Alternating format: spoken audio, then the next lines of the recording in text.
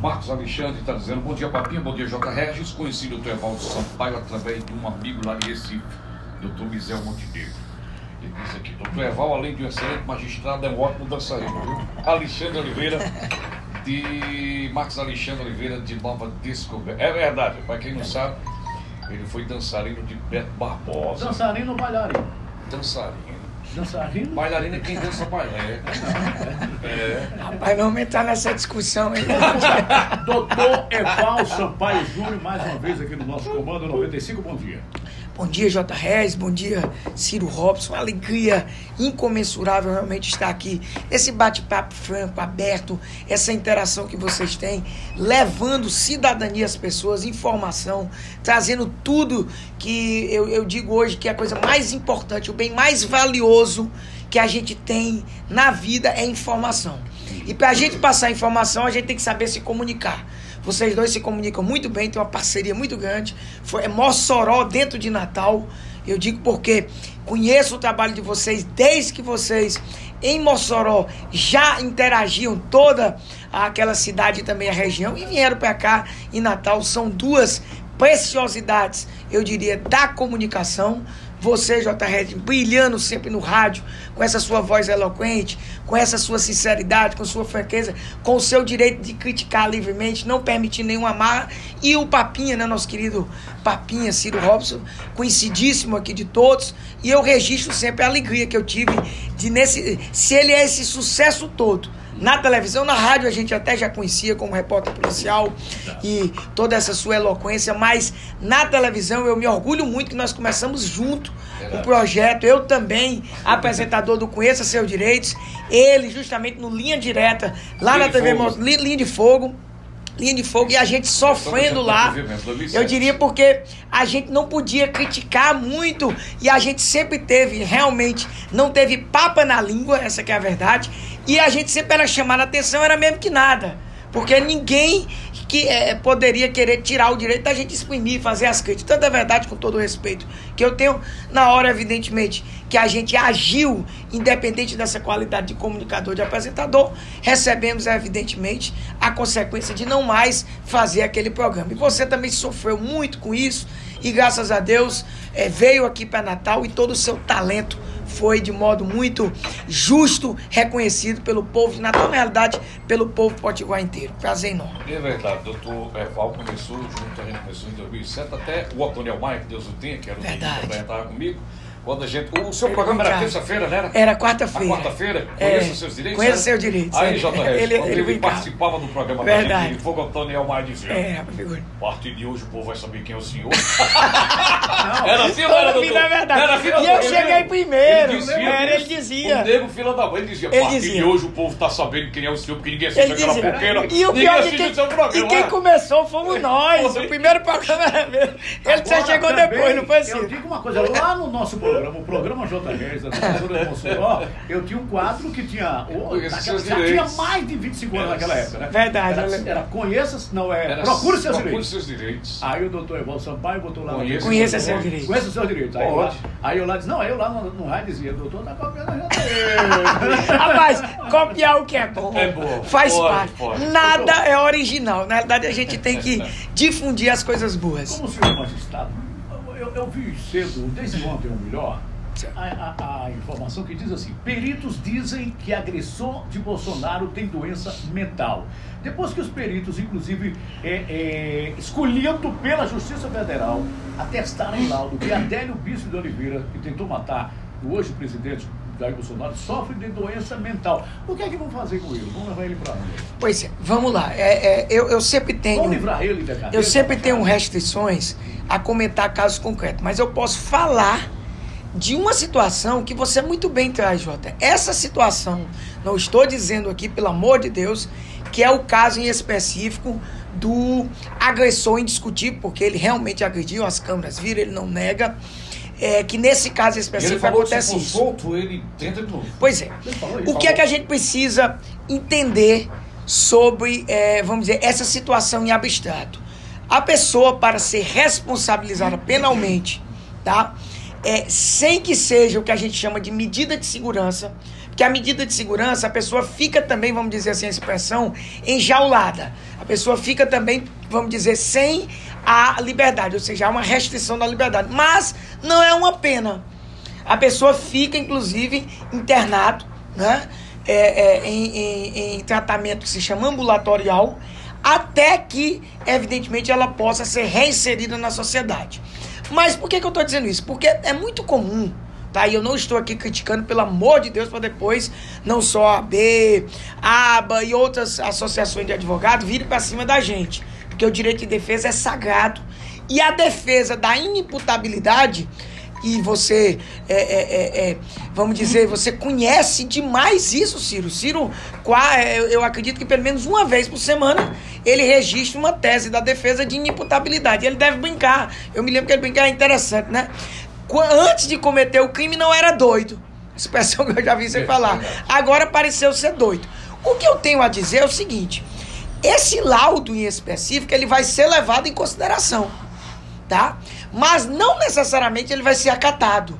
A justiça, o juiz, ele não tem obrigação de acompanhar o laudo. Claro que, evidentemente, no exame de sanidade mental, você há de convir comigo, Ciro, você é jornalista, radialista, um comunicador nato, você não tem conhecimentos técnicos para dizer que nem o Adélio, nem que outro que seja considerado louco não é. Você pode brincar, trazer essa situação, como por exemplo, a gente vê, isso aqui eu digo, eu só estou relatando.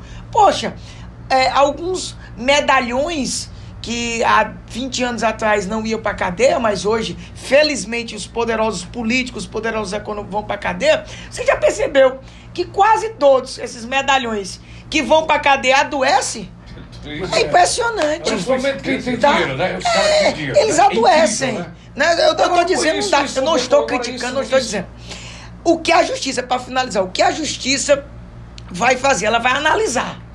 Também você não pode tirar o direito da defesa. Produziu esse laudo, segundo a notícia, né? Esse laudo diz que ele não tem o discernimento mental completo, mas não necessariamente ele vai ser acolhido. Tem outros elementos que, evidentemente, vão ser analisados. Doutor, agora, isso é o quê? É fato o camarada ser conhecido, o camarada ser rico, o camarada ter dinheiro, ter uma influência, e aí recebe uma ordem de prisão. E aí o cara, antes de entrar no carro da Polícia Federal, o cara já tá passando mal. Pois é. E aí recebe um laudo de que o cara tem problemas cardíacos e ele tem que ficar em casa. É normal ou não é normal? Olha, eu quero dizer que eu não gosto de falar em caso concreto. Eu nem posso falar e evito. Mas eu digo uma coisa, tá? A justiça tem que ser igual para todo mundo. Isso é uma máxima. Hoje o senhor acha tá? O senhor está com 21 anos de exato. magistrado. 21 anos. Hoje o senhor é o presidente da Associação dos Magistrados. E me diga, o senhor acha, como é que o senhor vê a justiça nos últimos 5 anos? Eu vejo, Ciro, eu vou ser muito franco para você, nós ainda não estamos perto do ideal de justiça, principalmente com relação à igualdade, tá? Eu não gosto nem de falar essa expressão, vocês fiquem à vontade se vocês quiserem falar, mas tem aquela expressão dos 3 P's, não é? Que muitas pessoas comentam, e aquilo tem uma verdade muito grande. A justiça tem que chegar a todo mundo. A justiça não pode ser só para um segmento da sociedade, tá? Todos têm que ter a lei sendo aplicada. Todos devem se sujeitar à lei. Olha, eu vou dar um exemplo aqui, talvez um pouco polêmico, tá? Nenhuma autoridade, nenhuma, pode querer, porque é uma dada autoridade, se excusar e dizer que não deve ser aplicada a lei ou não deve, por exemplo, ser investigada. O que nós não podemos permitir, por exemplo, aí eu concordo e sou um defensor rigoroso, faço isso com muito orgulho dentro da magistratura, é que, por exemplo, haja investigação que não obedeça ao devido processo legal. Você não vai querer, JR, você também não vai querer, Ciro. Você vai ficar indignado se as pessoas, por exemplo, começarem a investigar sem respeitar o devido processo legal que você tem, a garantia constitucional que você tem, inclusive muitas vezes entrando na sua intimidade, na sua privacidade, você vai ficar indignado. Mas por outro lado, você como um homem público que é e com essa visão republicana que eu vejo que você tem, você vai dizer claramente, olha, Se eu devo, eu tenho que pagar. Eu estou aberto a qualquer investigação de qualquer pessoa. Esse é o sentimento. Então, para ser bem objetivo na sua pergunta, eu digo que nós temos evoluído. Eu acho que nesses últimos 5 anos a gente tem evoluído. Evoluído em que sentido? A justiça, em especial a criminal, tem chegado a pessoas que outrora não chegavam. Vamos ser franco.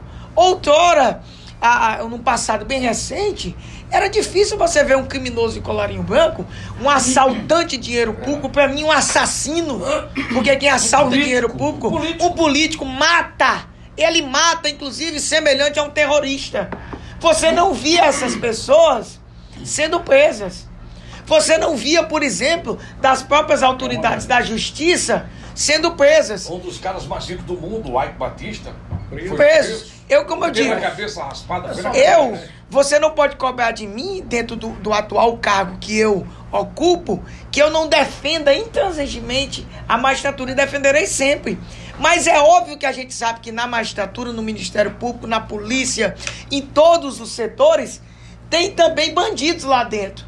E esses bandidos, eles devem também pagar por suas ações. Não quero é que a associação de cada uma dessas classes venha querer julgá-los. Quem vai julgar são os órgãos competentes. Agora, tudo isso a gente tem que investigar, processar e punir com respeito às garantias constitucionais de todo cidadão.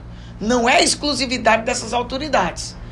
A gente também não pode querer que essas autoridades, que são bandidos muitas vezes, travestidos, investidos em cargo público, percam o direito de cidadão que eles têm, o direito normal que eles têm. Nós temos que ser igual para todo mundo, inclusive para os bandidos. Isso não significa dizer que o bandido vai ser tratado de modo como você também faz umas críticas, que eu particularmente concordo, que a polícia tem que reagir à altura dos bandidos, sob pena, evidentemente, dos bandidos tomarem conta total da situação e a polícia não ter a devida resposta imediata à bandidagem, a essa insegurança reinante. A gente tem que ter equilíbrio. Equilíbrio justamente para quê? Não podemos torturar o bandido, não podemos deixar de garantir a eles o devido processo legal, mas temos que ser duros, firmes, temos que agir quando necessário. Por isso que, com todo respeito a essa crítica que tem aí ao projeto de lei anticrime, finalizo com isso, dizendo que é novidade o que se traz na compreensão da própria legítima defesa e da violenta emoção. Não tem grande novidade nisso, não. Ora mais, o policial, evidentemente, se tiver numa condição em que ele perceba que para salvar pessoas de bem, para salvar vítimas, ele tenha que atirar, ele vai atirar sim. Poxa, você não pode achar normal, com todo respeito, aqui na Salgado Filho, a gente achar natural um cidadão andar com um fuzil na mão e você achar que ele não vai fazer mal a ninguém. Presumir o que não deve ser presumido. Pelo amor de Deus. Nós temos que acabar, aí me permita, finalizo com isso, com essa inversão de valores que tem existido. Com hipocrisia. Com hipocrisia, muitas vezes. Perfeito, perfeito.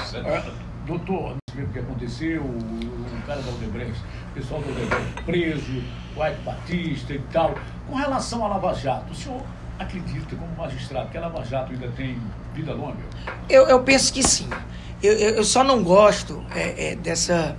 E aqui eu não faço uma crítica, vamos dizer, à operação em si, dos excessos que a gente tem visto com relação à compreensão da Lava Jato. Como é que eu vejo a Lava Jato? Eu vejo como uma operação pioneira em termos da gente perceber tanto a polícia, que começa tudo com a polícia, o próprio Ministério Público e, ao final, a Justiça atuante, sem qualquer tipo de amarra, sem qualquer influência, que a gente sabe que, infelizmente, existia essa influência, para que a Justiça não chegasse aos poderosos desse país. Então, o grande efeito positivo da Lava Jato é mostrar que a Justiça, ela deve ser aplicada para todos. Agora, o excesso da compreensão dessa Lava Jato, dessa satanização da política, dessa satanização de que todo mundo deve provar agora que não é criminoso, eu não gosto. Porque o que está acontecendo é isso, Ciro, não sei se você percebe. Qualquer notícia que se dá, e não estou aqui a criticar vocês, tá? Da imprensa, eu acho que tem alguns setores da imprensa que distorcem a verdade dos fatos, indiscutível. Porque, na verdade, temos da imprensa que distorce porque são pagos para distorção. Pronto, tem isso também. Extrapola o direito de criticar. Eu, por exemplo, eu fico muito à vontade quando eu venho aqui, porque eu nunca pedi a vocês mesmos disseram, doutor, tem alguma limitação de pobre? Vocês perguntam até pela amizade que tem. Não tem. Não tem por quê? Porque o direito de vocês criticarem, o direito de vocês exprimirem o que vocês pensam, que vocês acham que, por exemplo, o setor da magistratura tem que melhorar, que não está certo, isso é legítimo, isso é constitucional, isso é a liberdade da manifestação do pensamento, do direito de crítica, de uma imprensa livre. Agora, a distorção dos fatos realmente é preocupante. Então, o que eu vejo? Eu vejo que muitas vezes, eu peço que nunca aconteça com você, Jota, mas se Deus o livre, Jota, tá? Alguém disser uma notícia sua, você que é um homem público como o Papinha, e sem conferir aquela notícia, às vezes já lhe condenam antes. Ou seja, uma notícia sem pé nem fundamento, sem nenhuma conferência dos dados. Por quê? Porque agora nós estamos nessa era de satanizar. Principalmente os políticos. Eu não estou aqui a proteger político nenhum. Porque eu, particularmente, vocês sabem, eu tenho livros escritos, eu tenho artigos praticamente semanais, venho tentando manter como presidente, onde eu critico valores, eu critico atitudes, eu não critico políticos em específico. Então eu sou um crítico assíduo desse sistema que está aí. Eu chamo, inclusive, estrutura de poder pelo poder. Um ciclo vicioso e pernicioso. Mas eu não vou admitir que achem que todo político é ladrão, que todo político necessariamente vai para a política para roubar, e a gente joga tudo dentro do mesmo saco. E as pessoas de bem, tem muitas pessoas de bem que procuram a política e que ainda tem esperança na política. A política é a salvação para tudo.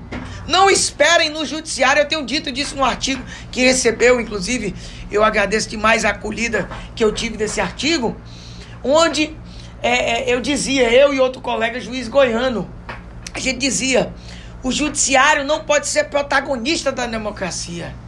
Nós do judiciário não somos os protagonistas, nós somos guardião da democracia. Ou seja, nós fazemos valer o que o povo soberanamente escolhe na Constituição e nas leis. Nós não temos vontade própria, nós magistrados. Nós exteriorizamos e fazemos valer a vontade estabelecida pelo povo nas leis. Aí sim, isso é democracia. Então, para finalizar, o que é que a gente tem que ter em mente? É que os nossos problemas, a gente goste ou não da política, serão resolvidos pela política. Isso não significa dizer que você, Ciro, que é um crítico assíduo e faz parte, vá alisar determinadas, vamos dizer, atitudes que alguns políticos fazem. Pelo contrário, você tem que continuar criticando. Mas eu penso que você não é um dos pensadores que acha que vai ser o judiciário, que vai ser a polícia, que vai ser qualquer outro órgão que vai resolver. Por quê? Porque somente o povo pode resolver os problemas da comunidade. E como é que o povo resolve isso? Através da política.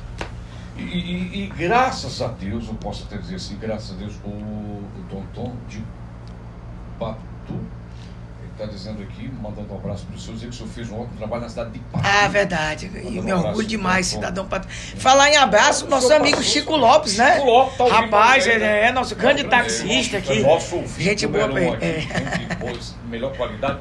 Doutor, a política, eu vou dizer porque todo mundo já é sabedor, a política deu uma melhorada dos últimos tempos para cá, pelo menos dos últimos 8 anos, 6 anos, e já deu uma melhorada grande, onde a população tirou, né, o eleitor tirou aí muita gente que estava no poder, se é que a gente pode dizer assim, há muitos anos, sem nunca ter dado um prego numa barra de sabão na vida.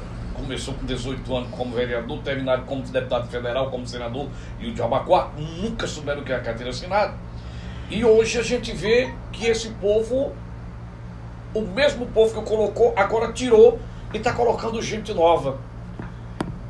O senhor acredita que a política... O senhor acredita? Claro que acredita, com os artigos que eu escrevo. com a mente que o senhor tem, que nos fala o tempo todo. O seu livro, inclusive, como o senhor diz, não ataca o político em si, né? Dizendo quem é fulano de tal, mas sim o político que não quer prestar. O senhor fala porque tem que falar mesmo. E os outros não têm, talvez, não vou dizer coragem, a oportunidade de se expressar da forma que o senhor se expressa muito bem. O senhor acredita que daqui para frente nós possamos ter poucos, muitos não, homens com vontade de mudar nosso estado, nosso país? Olha, perfeito sua pergunta. Eu, particularmente, isso é uma pergunta muito pessoal. Eu evidentemente, vou falar por mim e, ao mesmo tempo, vou trazer aqui, nessa experiência de quase um ano como presidente da associação, o que os meus colegas pensam sobre isso. Claro que nessa minha segunda abordagem, vou ser bem objetivo, eu não tenho uma precisão de 100% como a primeira. Eu, particularmente, acredito demais. Eu não tenho medo do novo. Eu também não posso dizer que todo novo necessariamente vai ser o melhor caminho, vai dar certo. Mas eu não tenho medo de ousar, eu não tenho medo de acreditar. Nós não temos como elementos até mesmo científicos de não acreditar nessas pessoas que, quando não estavam na política, estavam a criticar, estavam muitas vezes nesses microfones, estavam ocupando espaço dentro das comunidades, como líderes comunitários, dentro das universidades, dentro, evidentemente, da sociedade como um todo, dentro de todos os segmentos da sociedade, criticando essa política velha, essa política do clientelismo, essa política que eu chamo de estrutura do poder pelo poder, essa política de querer se beneficiar, de querer entrar no poder e dela se socorrer. Como eu gosto de dizer, né? A política deve ser a arte de servir ao bem comum. Ou seja, a política é para servir e não para ser servido. Então, se alguém que estava criticando ferozmente tudo isso chega pelo povo e para o povo, para o trabalho, me perdoe aí a paráfrase, eu não posso crer que essas pessoas vão nos desapontar. Claro que a gente sabe que algumas delas vão nos desapontar, mas nós temos que acreditar nesse novo. Pode até nos apontar, mas chegam lá com toda a ênfase, com toda... 100% e aí o que é que a gente faz? Credibilidade do povo. E os que nos desapontam, o que é que a gente faz? A gente tira de novo. Isso é o povo da democracia. A gente tira. Em relação ao Bolsonaro, a gente fez esse comentário aqui. A gente tira, pô. Tira, acabou a história. Para dar o crédito, a gente tem que dar o crédito. Eu acredito o seguinte, doutor, dá uma licença aqui, dá uma parte. É o seguinte, em relação a Bolsonaro, a gente fala que tem muita gente que nos critica, porque criticar, né? A gente que é público, se não for passivo de crítica, tá lascado, é melhor se enterrar. Aí é uma coisa, a gente fala muito aqui, as pessoas que votaram em Bolsonaro, que foram pra rua, uma campanha, eu sou com 45 anos de idade, uma campanha que todo mundo nunca viu na vida, de pessoas irem pra rua com camisa verde e amarela e de comprar camisa de candidato, só foi o único. Eu tenho 53 anos de idade, faço o mês que vem, e isso nunca existiu, pelo menos o tempo que eu vejo televisão, rádio e campanha política, né?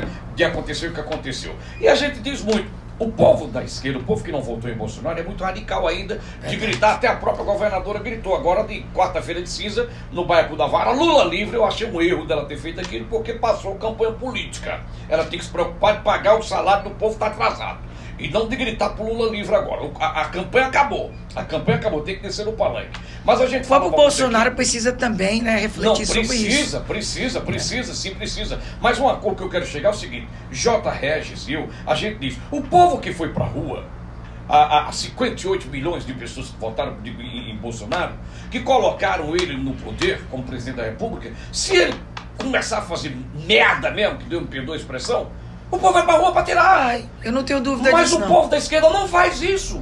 É isso que a gente está dizendo. O radicalismo do pessoal que votava em Lula. Eu votei, até em Dilma, desde Lula até Dilma, eu votei.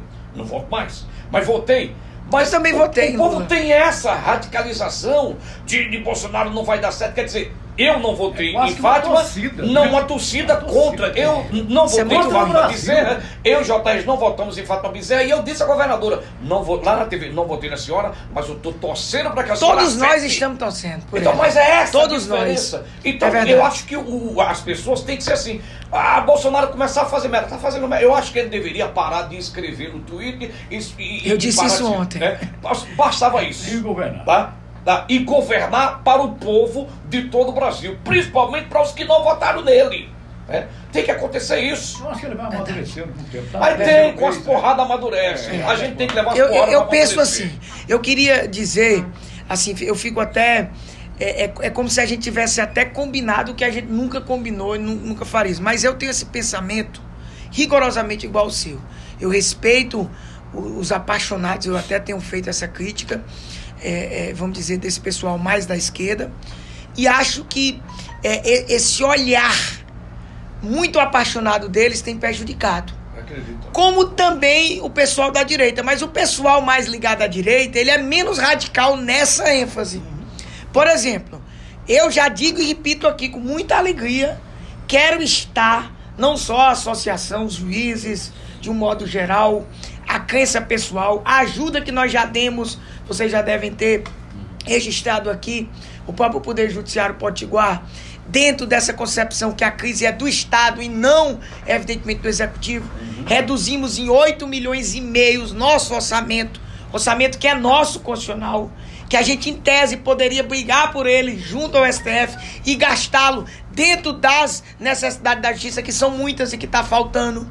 Mas eu estou e estarei sempre torcendo e ao lado da governadora Fátima.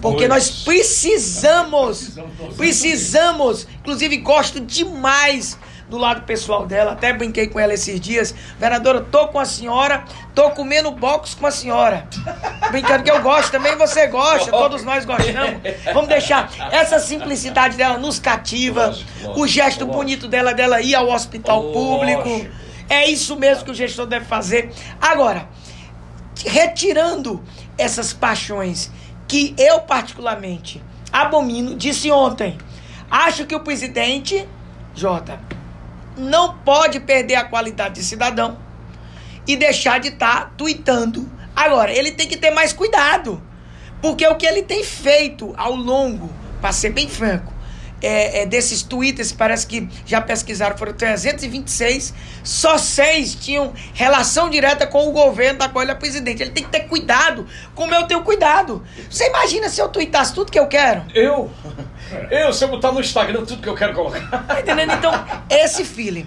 Eu sei que o tempo já está se encerrando, aqui JR já sinalizou, e eu não fui indagado, esperei essa liberdade, mas eu queria destacar uma última coisa, e evidentemente eu fico à disposição para voltar, evidentemente para essa semana eu não posso, porque estarei justamente em Brasília tratando desse assunto, a nossa preocupação e não ser contra, exato, e não ser contra, digo desde já, nem pessoalmente, e acredito que o sentimento da magistratura também, ser contra a reforma da Previdência. Todos devem necessariamente ajudar, mas deixo algumas indagações aqui.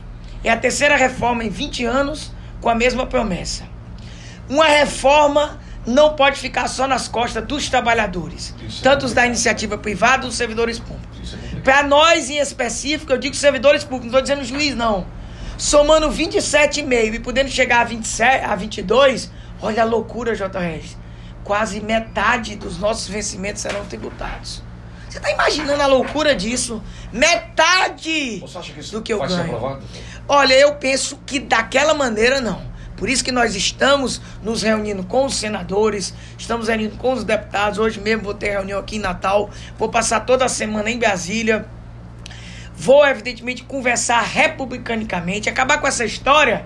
Inclusive, eu achei interessante e respeito. Foi a nossa querida que me deu, foi Ibope, Thaisa Galvão, aqui na 95. Ela perguntava o que eu estava fazendo no Congresso Nacional. Ora, eu estava trabalhando. O lobby existe. E deve existir o que é lobby, é defesa de interesses. Interesse, inclusive, o jornalismo faz isso muito bem. A associação de vocês vive dentro do Congresso, defendendo, inclusive, a liberdade de vocês, o direito de criticar. Nós, da magistratura, fazemos isso de forma republicana também. Não, evidentemente, com propina, não oferecendo nada a ninguém, mas discutindo. É isso que os deputados precisam dos lobistas republicanos que digam para ele como é a posição A, B, C deles. Tem que ter as diversas categorias, os interesses e os fundamentos. Nós vamos dialogar com os deputados e senadores e mostrar para eles que nós não podemos ter uma reforma que fique só nas costas dos trabalhadores. Temos aí, para encerrar, indiscutivelmente uma dívida bilionária, segundo as últimas fontes oficiais, porque tem extraoficiais, 450 bilhões de devedores.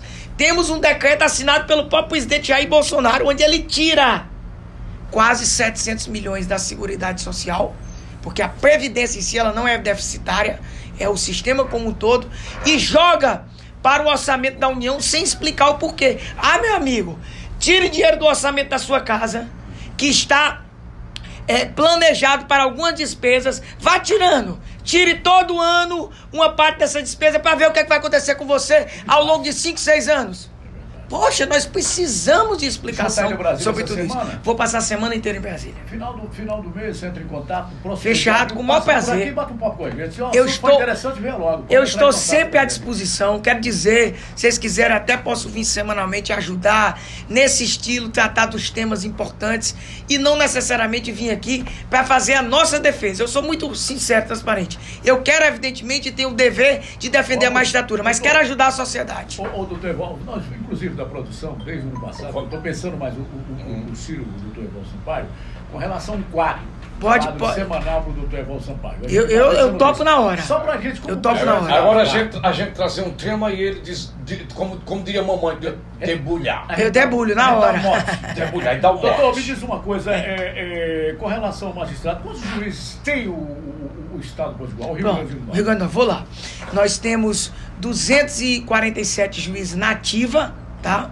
Talvez alguns se aposentando agora, como vocês viram, a corrida para a aposentadoria, e 57 aposentados, né? Nós somos 304 juízes. Aposentados.